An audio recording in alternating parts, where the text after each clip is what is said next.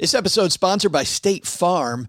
You a small business owner looking for insurance that fits your needs and budget? Well, look no further than State Farm. State Farm agents are not just insurance providers, they're also small business owners who live and work right here in your community. They understand the unique challenges of running and protecting a small business. When it comes to small business insurance, State Farm knows what it takes.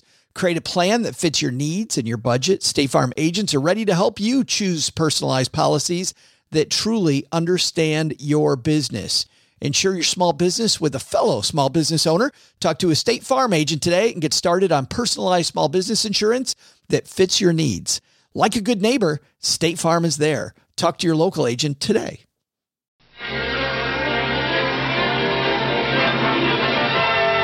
And now we're pleased to bring you our feature presentation.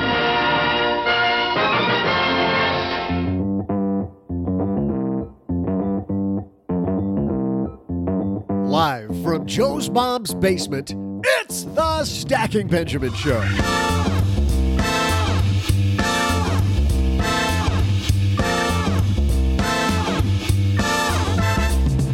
I'm Joe's mom's neighbor, Doug, and hey there, partner. On today's show, we're strapping on the mailbag and diving into a pile of your letters. Wondering about this crazy Roth IRA thingy, or maybe about figuring out your financial plan? We got those covered and lots more on today's show. Plus, in our headline segment, a secretary just passed away after amassing a huge fortune. We'll share stories of people nobody suspected of piling up lots of Benjamins. We're going to throw out the Haven Lifeline and supply you with some of my incredible trivia. And now, two guys who are ready to take a paper cut for the team while answering your letters, Joe and O-G.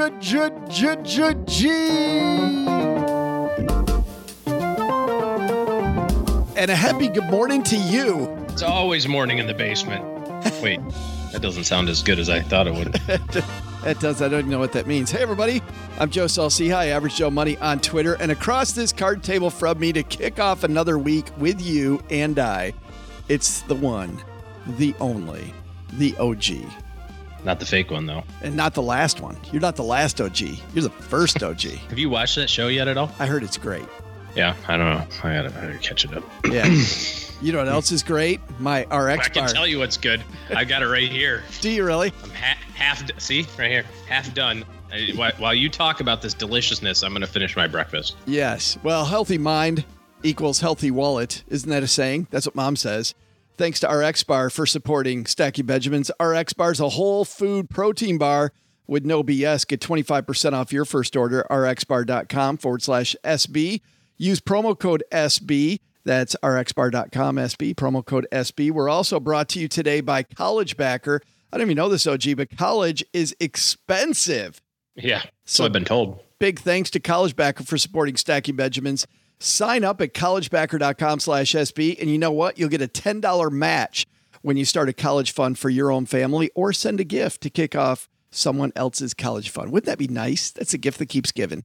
Here's $10 toward college. Good luck getting the $80,000 that you still need. Every bit helps, right? Every bit, man. It's great stuff. Speaking of great stuff, today you are in the driver's seat, folks, because we are all letters all the time. But first, we're going to get to your headlines. Hello, darlings. And now it's time for your favorite part of the show, our Stacking Benjamin's headlines. I'm still swishing down my RX bar. Hold on, you talk. Our first headline comes to us from NBC News. Sylvia Bloom, a frugal secretary, hit a $9 million fortune. She joins a list of secret millionaires. Sylvia Bloom, a legal secretary who worked at the same firm for nearly 7 decades, lived a modest life in Brooklyn, riding the subways to work most days. But unbeknownst to her friends and family, she was a closet millionaire. The frugal secretary, who died in 2016, quietly amassed a fortune of more than $9 million through $9 million through a string of savvy investments. In her will, she left $6.24 billion to the Henry Street Settlement, a local social services group, along with another $2 million split between Hunter College and a scholarship fund. Bloom is far from the first person to discreetly cultivate riches while living a life of apparent thrift. And then they go through some other people. A janitor with a knack for picking stocks, Ronald Reed, a former gas station attendant and janitor, died in 2014. He was known as a private and penny-wise man, and he had an $8 million nest egg. And then we go down to a librarian who saved nearly every penny he earned. Robert Morin passed away in 2015 at 77. He had $4 million. A secretary, Grace Groner, scooped up clothes at garage sales and lived in a Spartan one-bedroom house in Lake Forest, Illinois. Survived the Great Depression, of course. I say of course, but some people might not know. You know, it's funny, when I was a kid, this is an old man story, OG. When I was a kid, people that lived through the Great Depression, whenever mom would see people that were very frugal with their money, she'd always say, well, they lived through the Great Depression. Mm-hmm. We'd always have those depression stories. Now they're going to say people lived through the Great Recession. Right. I lived through 2008. I was alive when Hannah Montana became Miley Cyrus. That's what people say now. Yeah, I bet they do. Anyway, Grace Groner died in 2010, had a $7 million estate. Stealthy wealthy. What do you think of that? You know, I think it's where we get the phrase to each their own, because I couldn't imagine having that money and not enjoying it, you know? What if their ultimate joy was to leave it to the school or to get more? I mean, maybe they just enjoy saving money. Maybe that's their thing. See, I think that there are two great crimes in our financial planning world.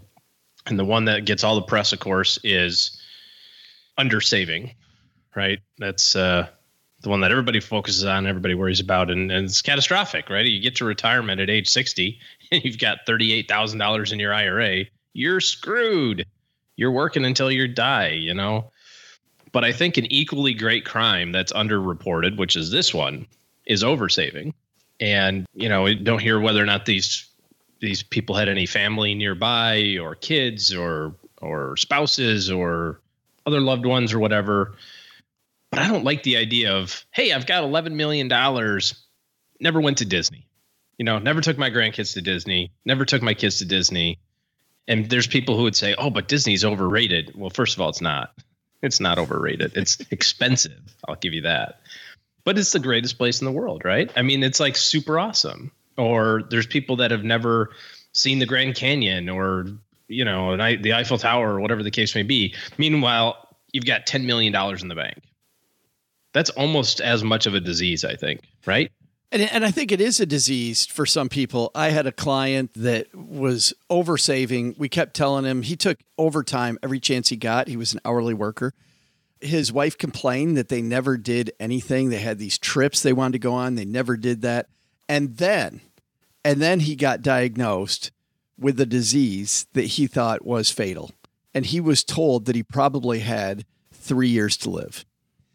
And you should see the way that his life changed. I mean, all of a sudden, they were taking the trip to Alaska that they always wanted to take. They were going to Hawaii. They were doing all of these things. And he stopped taking overtime. And she said to me privately that even though he was passing away, it was a fantastic time for the two of them. They were finally doing the things that they wanted to do together. Here's the kick in the teeth. He found out about 6 weeks later, when they went for a second opinion, that it was a misdiagnosis and he wasn't going to die. And you know what he did? He canceled the trip to Alaska. I mean, it's just a sickness. He canceled the trip to Alaska. He starts taking on the overtime again, even though I'm looking him in the eye, telling him he doesn't have to do it. His wife is telling him that, you know what, we're finally doing all these things we want to do. And he just, you could see it it was like a sickness. Yeah. It really seemed to be a sickness. It was horrible. You know, I think this is one of the strengths of ongoing financial planning work is that it gives you the permission, like you were talking about with your client, it gives him and his wife the permission to say, you're good, right? You can do that. You can let off the gas on savings.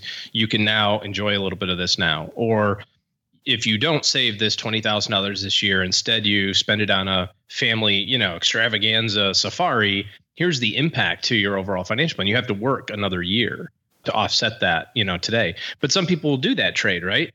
You know, it's that whole, do you have kids when you're young? And so they get up, they go out, and then they're done, and then you're old and they're gone. Or do you have kids a little bit older So you're young and can have fun, but you're saddled with children. Saddled. Yeah. Okay.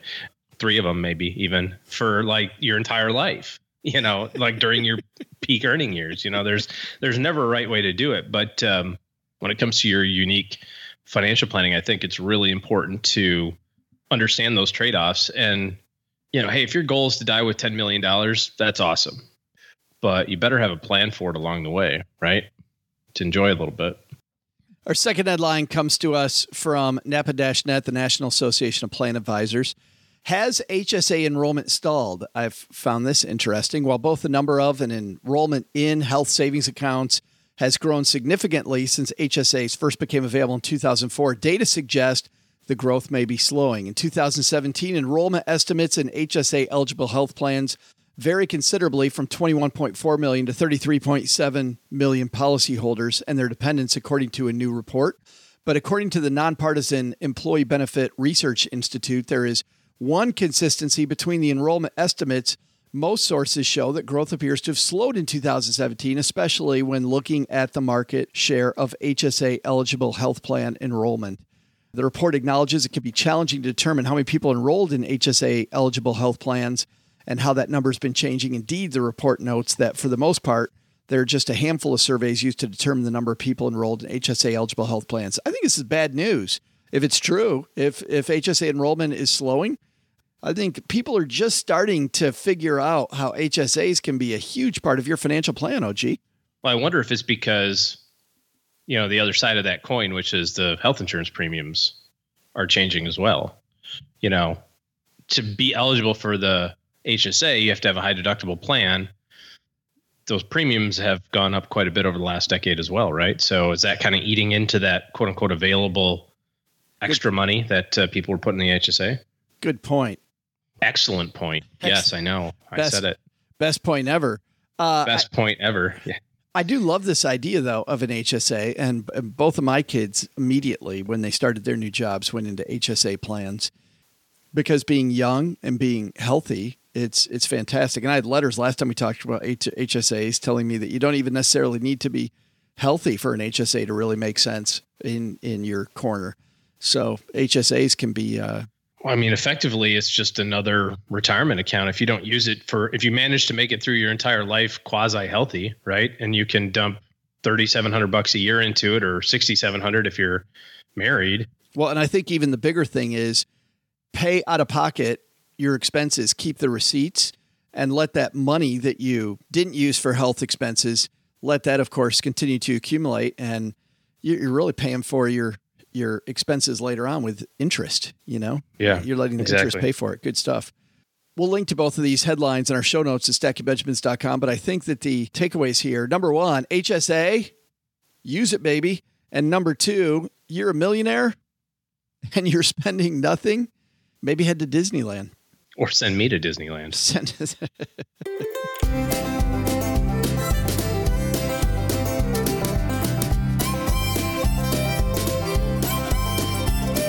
Well, the mailbag is fairly full, so we thought we would dive in for the second time in 2 weeks. We love these shows, and we feel bad that we're getting so far behind. So, by the way, part of the reason we're behind is because the Haven Lifeline is empty. And it's funny, OG, even when I wrote people telling them, hey, guess what? You just put your letter in a pile that we're going to answer in about 3 months. So right to People are shy to be on the radio. I know. I mean, look at one of the co-hosts is pretty shy to be on the radio. Yeah, good point. I know I am, but what about you? Let's talk about you. This first one comes to us from Marissa. Marissa writes, hi, Joe and OG. My husband's trying to do a mega backdoor Roth contribution for the first time ever. He made too much income for us to contribute to his regular Roth IRA. Yay, she writes. He made post-tax contributions to his work 401k, and a few months later, called the fund manager to roll that money to his Roth IRA. My question is, they asked him what to do with the gains. He told them to roll it into the Roth, so that's what they did. I thought the gains had to be kept separate from the initial contribution. Can he do anything now, or is it too late? What should he do next time? Thanks for your help, Marissa. Is it too late, OG? Well, yes, it's too late to do anything with those contributions, or actually those earnings, right? That's what you're talking about here. And effectively what happened is you made a non-deductible contribution to a retirement account. So now we have to think about how do we get that money out and into a Roth so those gains are tax-free forever. During that period of time, over that year, however long it was, where he made those contributions, that money grew. It did something over that period. And in this case, it made some money. So by electing to take the gains and put it into the Roth, you'll get a small tax bill. You'll get a 1099 next year at tax time for that. You'll have to pay a little bit of tax on that, but that's probably not the end of the world. I prefer to put all the gains in there anyways. So the more you can get in the Roth, the better, even if it means you have to write a small tax check this year to do that. So I don't think you did anything wrong. I would continue to do it the way that you did it. Thanks for the question, Marissa. Next question comes to us from Brian. Brian says, just heard a podcast. Man, he's going way back. 10/23/2017. Oof, I don't even remember that one. Where you? I do. It was the best one we ever had. It was the second best one. This is the best. That's right. Yeah, nearly the pinnacle. Where you talked about Form 8606, and you confused the hell out of me. Thanks. In years past, I've had various 401k options. Job one had a Roth 401k. When I left, I moved it out of the 401k and converted all the employer money to the Roth so that it's 100% Roth IRA. Job two, regular 401k. When I left, I rolled it over to the first job 401k bucket and converted it to Roth as well. Job three, regular 401k, and like the last one, converted that to a Roth as well. So this entire bucket is 100% Roth money. All that's held at T. Rowe Price, and I paid the taxes out of pocket. Then on the side, I have two Roth IRAs with Vanguard that I use for myself and the wife's $5,500 a year limit bucket. That way I have my 401k job bucket and my own IRA bucket separated. Do I need to file Form 8606? Thanks again. And what's Mom making for dessert tonight? Well, Brian, we might talk about what she's making for dessert a little later, but right now let's go to Form 8606. What is, by the way, for people that missed that epic episode where we talked about this amazing Form 8606, which, by the way, we've decorated the basement with. It's wallpaper. What is it? What is Form 8606? That's the form you're going to use when you have to report your non-deductible IRA contributions. See, the thing is that when you make non-deductible contributions, the reason you want to keep track, you don't have to, but the reason you want to is later on in life when you go to take money out of your IRA, you have the ability to take out some of your contributions. And it's prorated based on the value of the overall account. So in theory, if over your lifetime you made tons of non-deductible contributions, you didn't receive any tax benefits on those, you should be able to take those dollars out again without paying taxes. Well, to do that, you have to keep track of it. And so this is the form in which you use to do that. In Brian's case here, he doesn't need it. All of his contributions have been put into the Roth. It's all tax-free. Bada boom, bada bing. Good to go. Thanks for the question, Brian. Our next question comes to us from Sheldon. Sheldon says, hello, Joe and a G. I'm trying to help my mother determine whether she can contribute to an IRA. My parents are married. My father owns farm property in California. Some of the property's rented out. Some of the property has natural gas wells on it that generates royalties. It's my understanding that neither of those two qualify as earned income. However, my father also owns a walnut orchard that's not under a rental agreement. They do pay someone to harvest the walnuts, but it's not on a rental basis. They both actively participate in the upkeep of the orchard. Again, the property is in my father's name, but would this not constitute earned income? And would my mother not be able to contribute to an IRA on a spousal basis?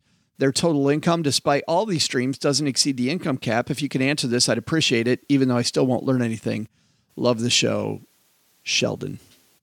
Well, when it comes to retirement contributions, it boils down to kind of two sides of the equation. Number one, do you have an employer-sponsored plan? So you didn't say anything about that. Doesn't sound like mom has a job outside of helping out at the farm. So she kind of checks the boxes. I don't have a plan available to me.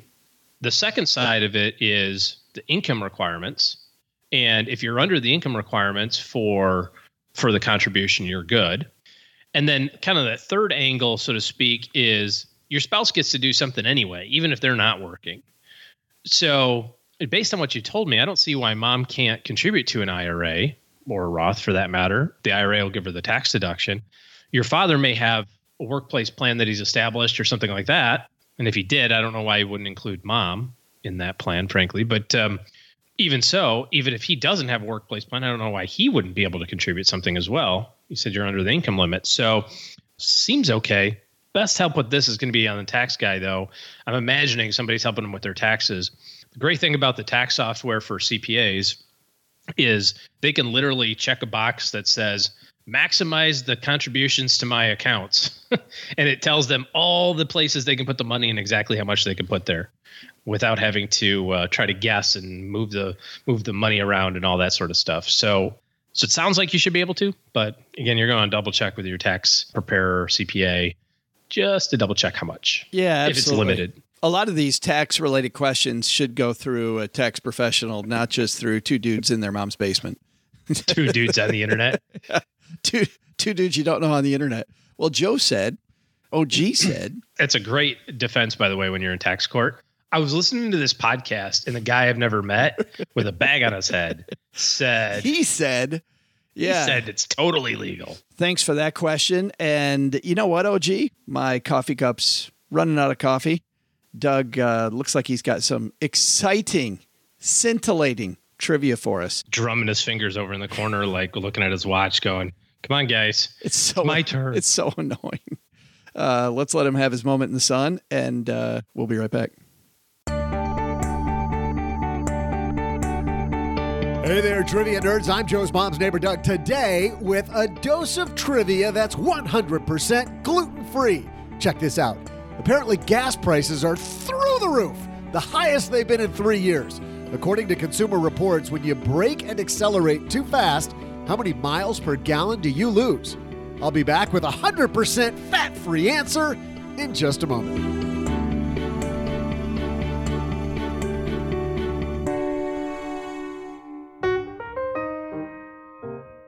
Thanks to College Backer for supporting Stacking Benjamins. You know, a college education can be well worth it, OG, but it's also incredibly expensive. Just ask me. It cost me all of my hair. Well, nearly all of my hair. There's still like two pieces up there. I see them. Yeah. It's like Homer Simpson. They both do very well. College Backer is the easiest way to save for college with help from family and friends. Check out College Backer if you want to help your kids avoid large student loans.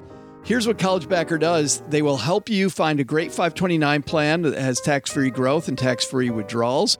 College Backer also gives you a simple custom link like collegebacker.com/Joe for you to share, which makes it easy for family and friends to help you and your kids save for college. You just share that link with them and they can go right to that account. Kids grow up faster than you think. Imagine turning some of those holiday and birthday toys they never play with into college savings. Sign up at collegebacker.com/SB and get a $10 match when you select Start Saving for College Today for your child, or you select Give the Gift of College Savings to kick off somebody else's college fund. collegebacker.com/SB to sign up and to begin a new college fund. Stacking Benjamins is also supported by RX Bar, my go-to snack after my morning run. You know, I've been talking about blueberry a lot, the chocolate and sea salt one. We did a 25-mile bike ride yesterday, and chocolate and sea salt for the win.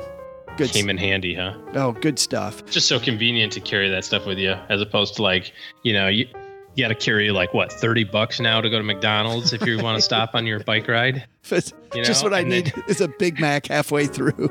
Like a whole big pound of like McDonald's salty fries. Oh my goodness.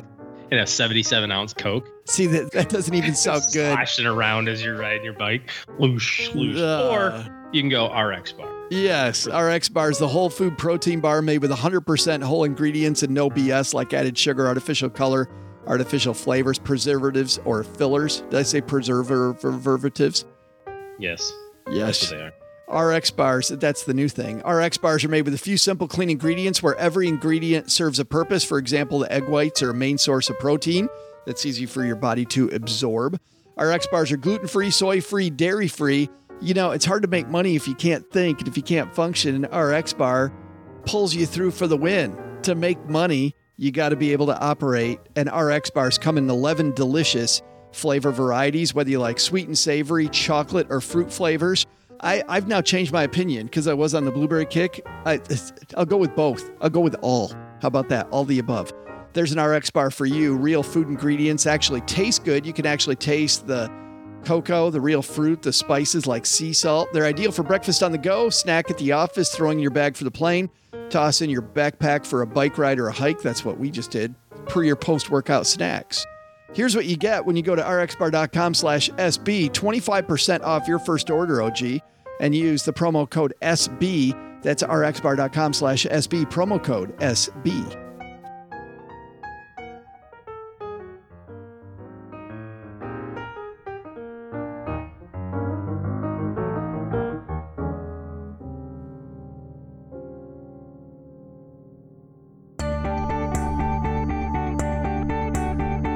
Hey there, fans. I'm Joe's mom's neighbor, Doug, and today we're throwing in your trivia answer for no additional fee. Here was the question. According to Consumer Reports, when you brake and accelerate too fast, how many miles per gallon do you lose? According to their tests, Consumer Reports says that braking or accelerating too quickly can cause you to lose about 3 miles per gallon. Whoa! I was going to put the brakes on this question, but it seems like now I'm just going to ease on out of here, real gentle on that accelerator there. See ya! I love letters episodes, but I especially like, OG, the Haven Lifeline. So why don't we throw that out, huh? We'll tackle some of life's, or rather life insurance's most important questions. Our friends over at Haven Life Insurance Agency, they're disrupting the life insurance industry by focusing on what you value most. Definitely trips to Disney, and today it's Doug's Trivia.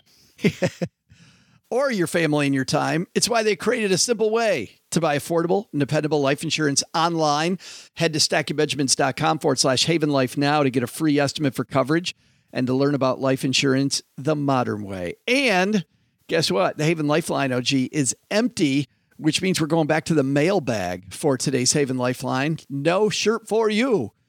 This one is from Cooney. Cooney says, hello, Joe and OG. Recently on a podcast, you talked about starting with a goal and working backwards. You'd mentioned one of the factors is the rate of return. I calculated I can make my goal with a 5% rate of return by age 65 as long as I consistently put the same away, put about the same amount away as I currently do. How do you calculate your return rate?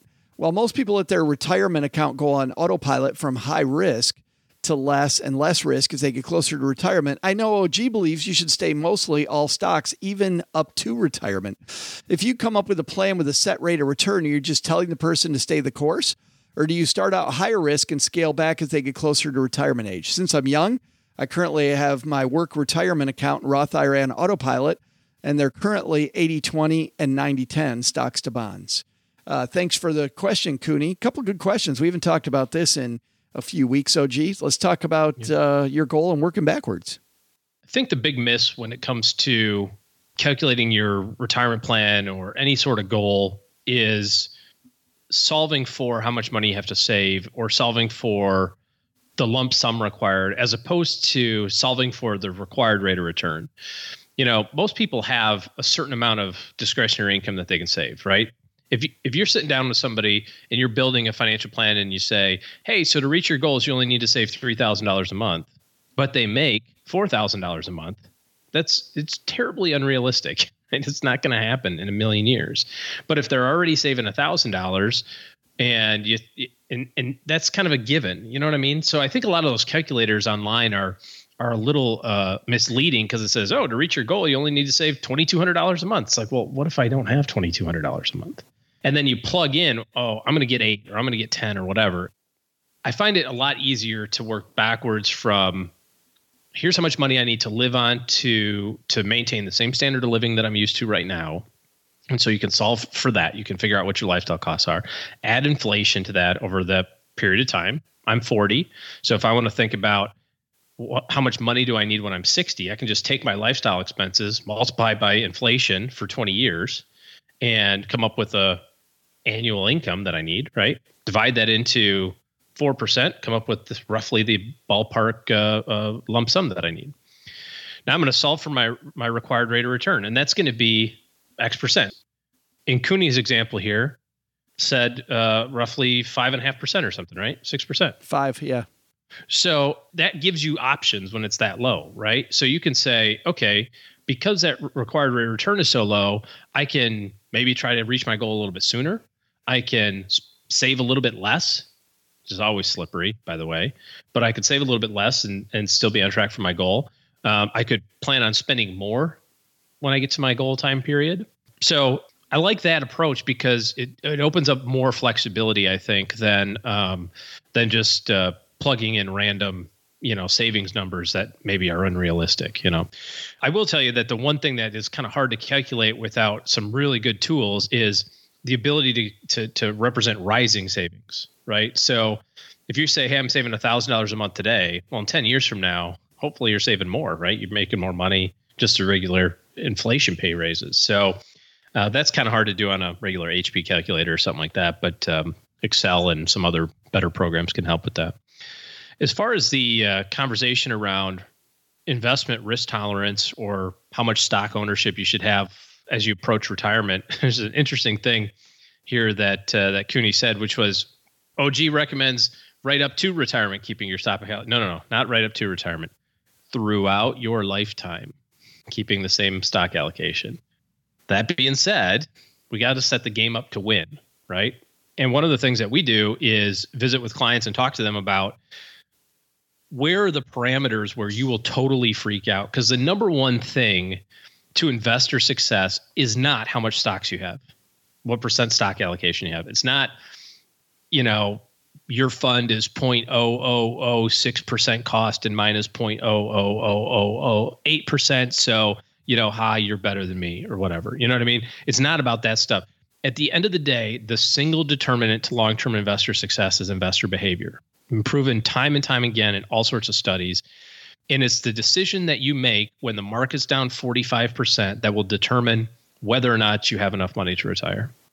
And in all likelihood, that decision will need to be made 5 or 6 times. If you're 30, the average market decline happens every 5 to 6 years, right? So give or take, you've got 6 or 7 substantial market declines before you get to retirement, and certainly through retirement. So if you screw up any one of those, or God forbid, more than one, your likelihood of success goes down quite a bit. So we have to find out through kind of that behavior component, what will you do, right? You have $1 million today, and a year from now, you're at 700,000.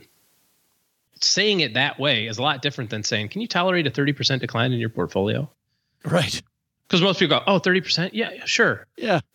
You go, well, so you make $80,000 a year, and now this year you're down 4 years worth of earnings. How do you feel? In 1 year.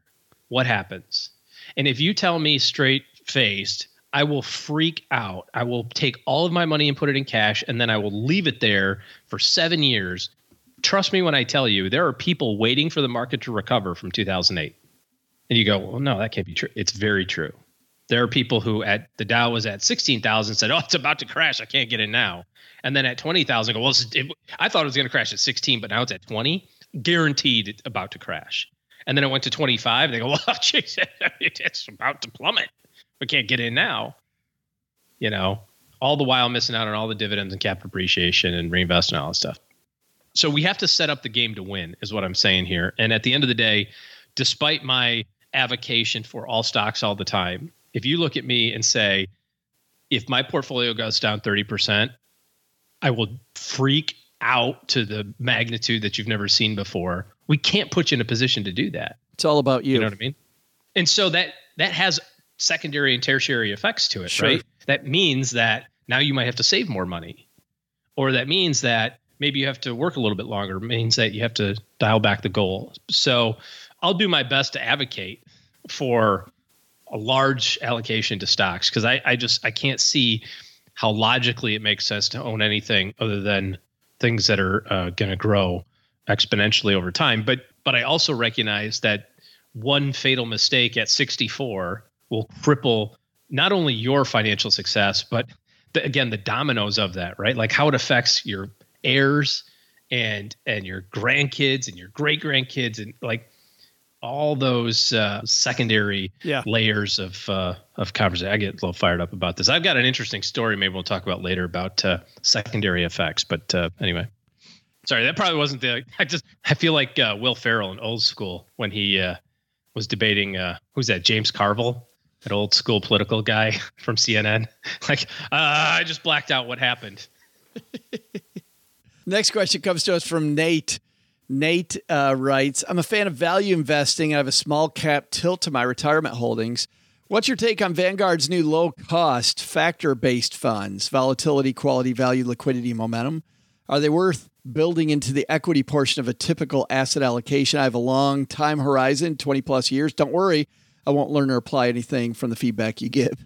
Thanks for the question, Nate. What do you think about factor-based funds, OG? I have no idea what he's talking about when it comes to the Vanguard ones. I've seen these, but that doesn't mean that they're not good or bad. Academic research supports the concept of investing in areas that have successfully outperformed the market over periods of time. And those areas are value. Those areas are small companies. Those areas are, in some respects, momentum. The idea that once things start going up, they tend to continue to go up, a herd mentality type of thing.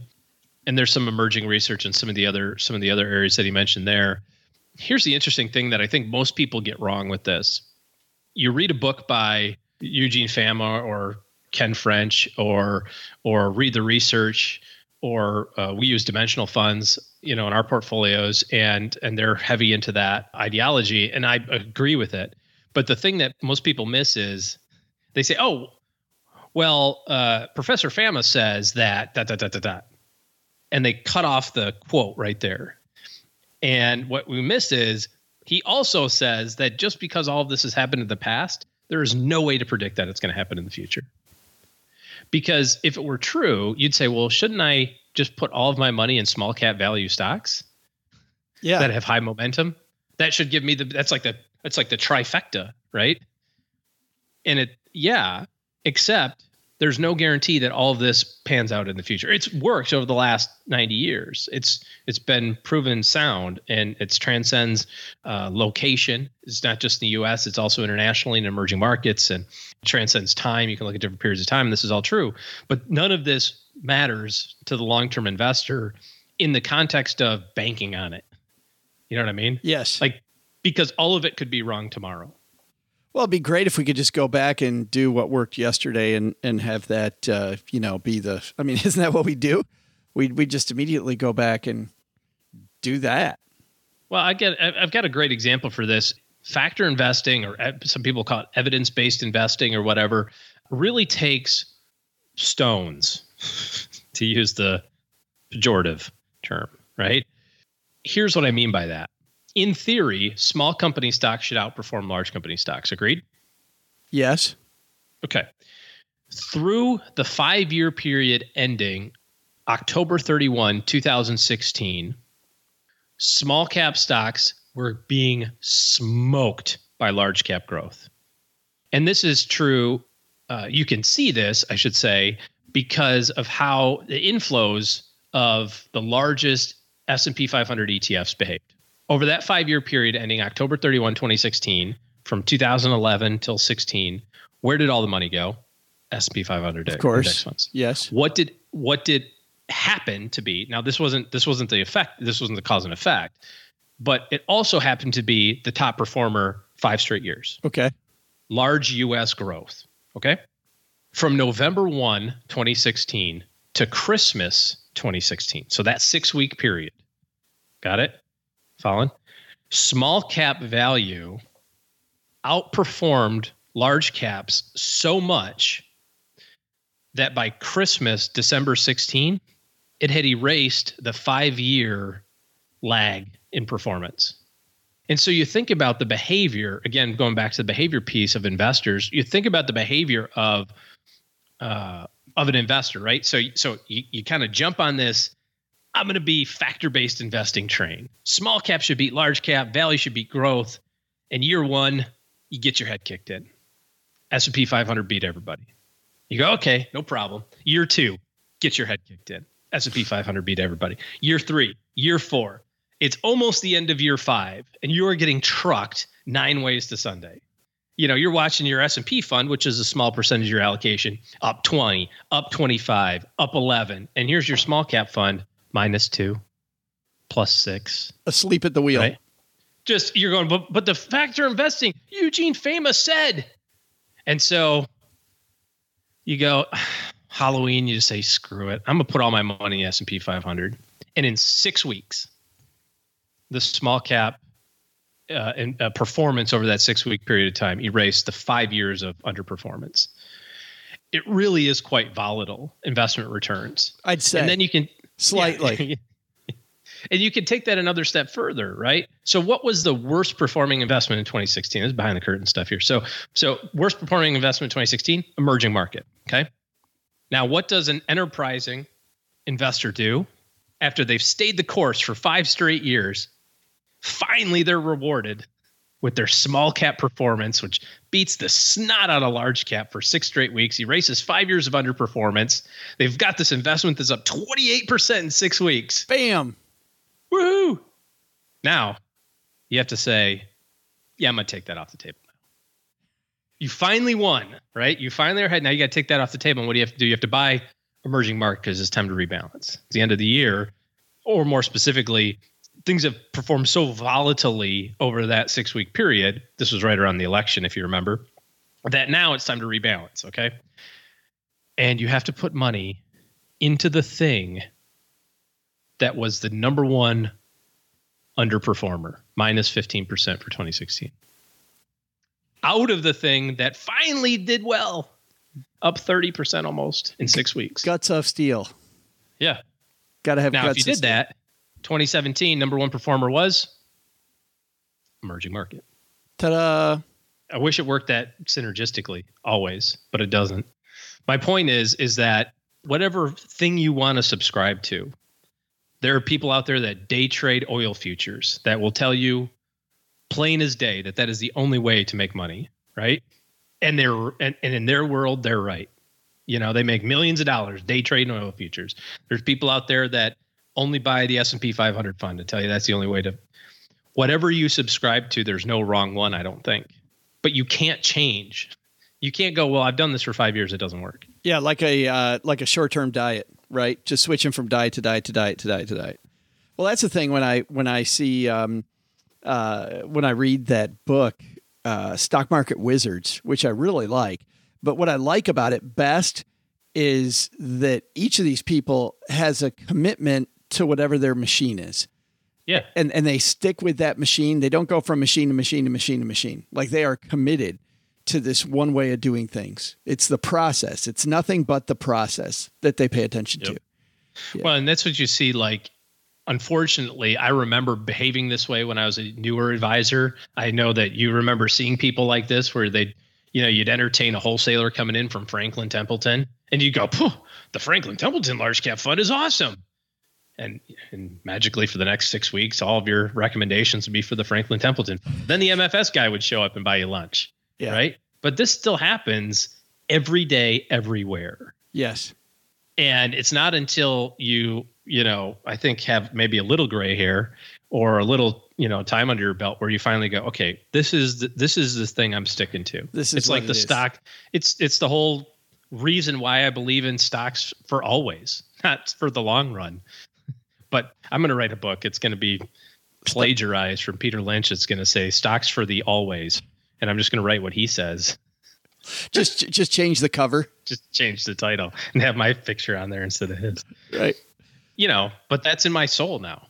Thanks for the question. If you've got questions for the show, bring them on. And you want an essay instead of an answer. Right. And you want OG to start his answer with 7 years ago.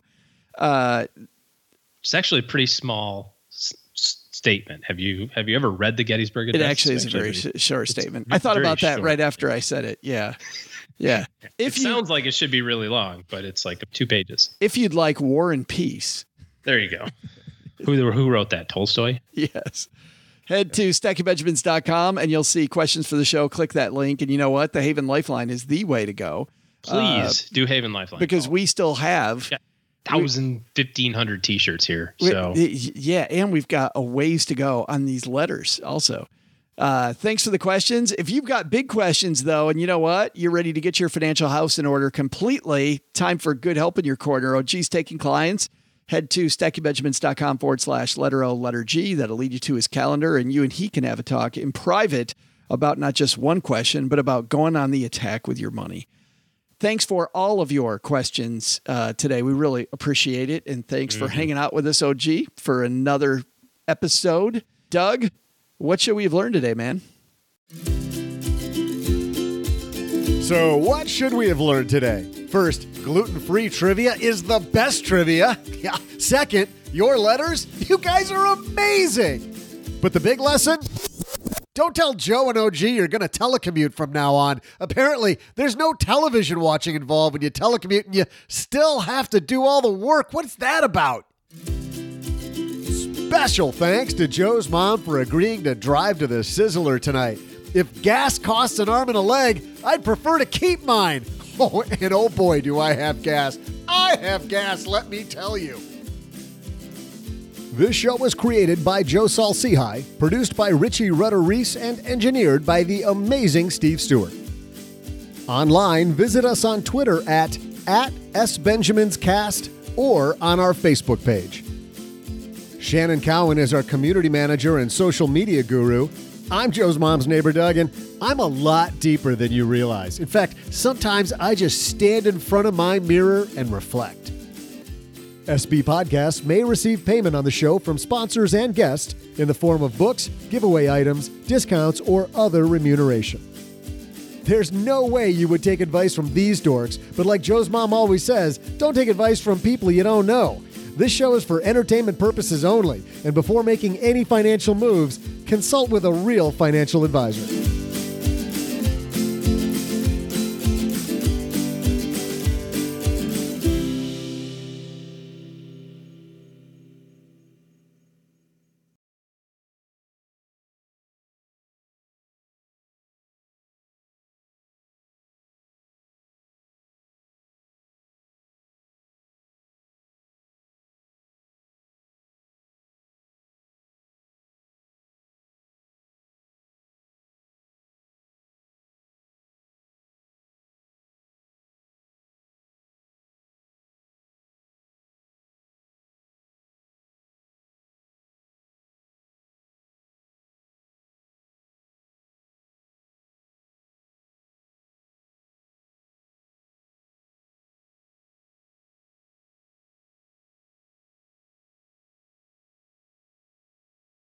We got two things for dessert today. So we're talking about the secondary effects of investing or not.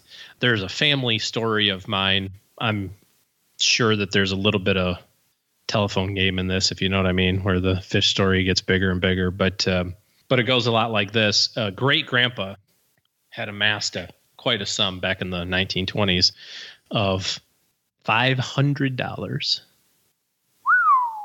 All right. Yes.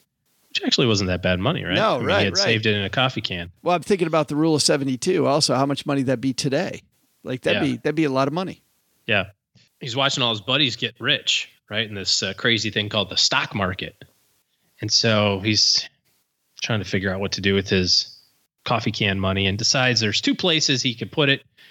The nice, safe, secure bank, which is, the preferred location, I think. And then there's this startup company that he wasn't too sure was going to actually do much of anything. I mean, they sold some weird stuff that probably wasn't going to take off. I mean, it was kind of interesting, but not a lot of people had the money to afford it at the moment. Anyway, so he put his money in the bank, went with the known thing, right? 1925 or 1927 or something, put his money in the bank. Well, fast forward, we all know what happens to the bank account, right? Gone. Instead, where could he have put the money? Small startup company in Detroit called Ford's. There you go. General Motors. Yep. General Motors.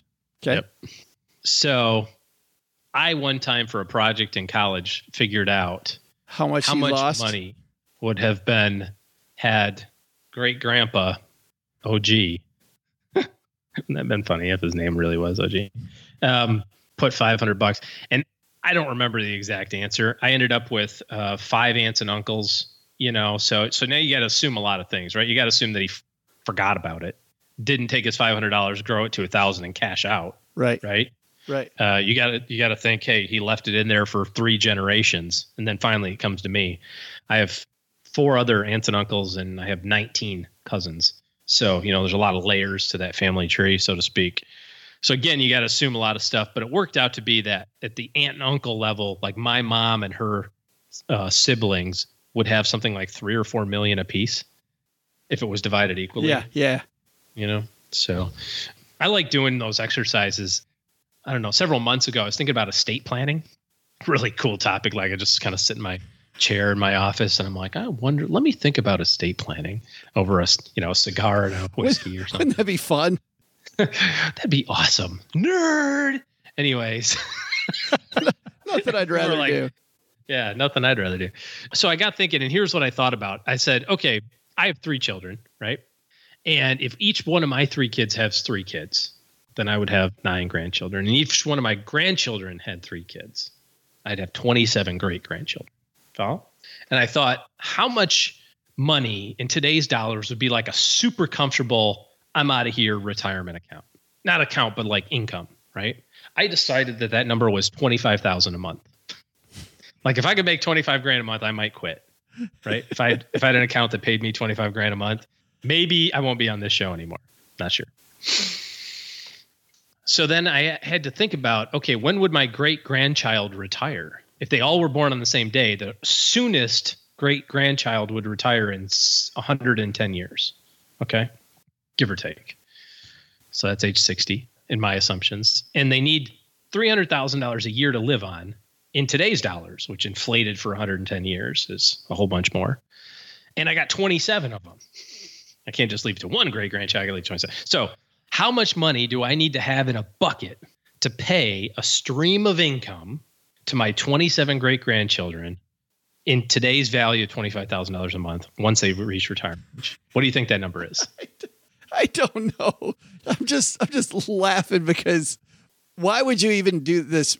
Like, if this happens, so the answer is about $7 billion. $7 billion.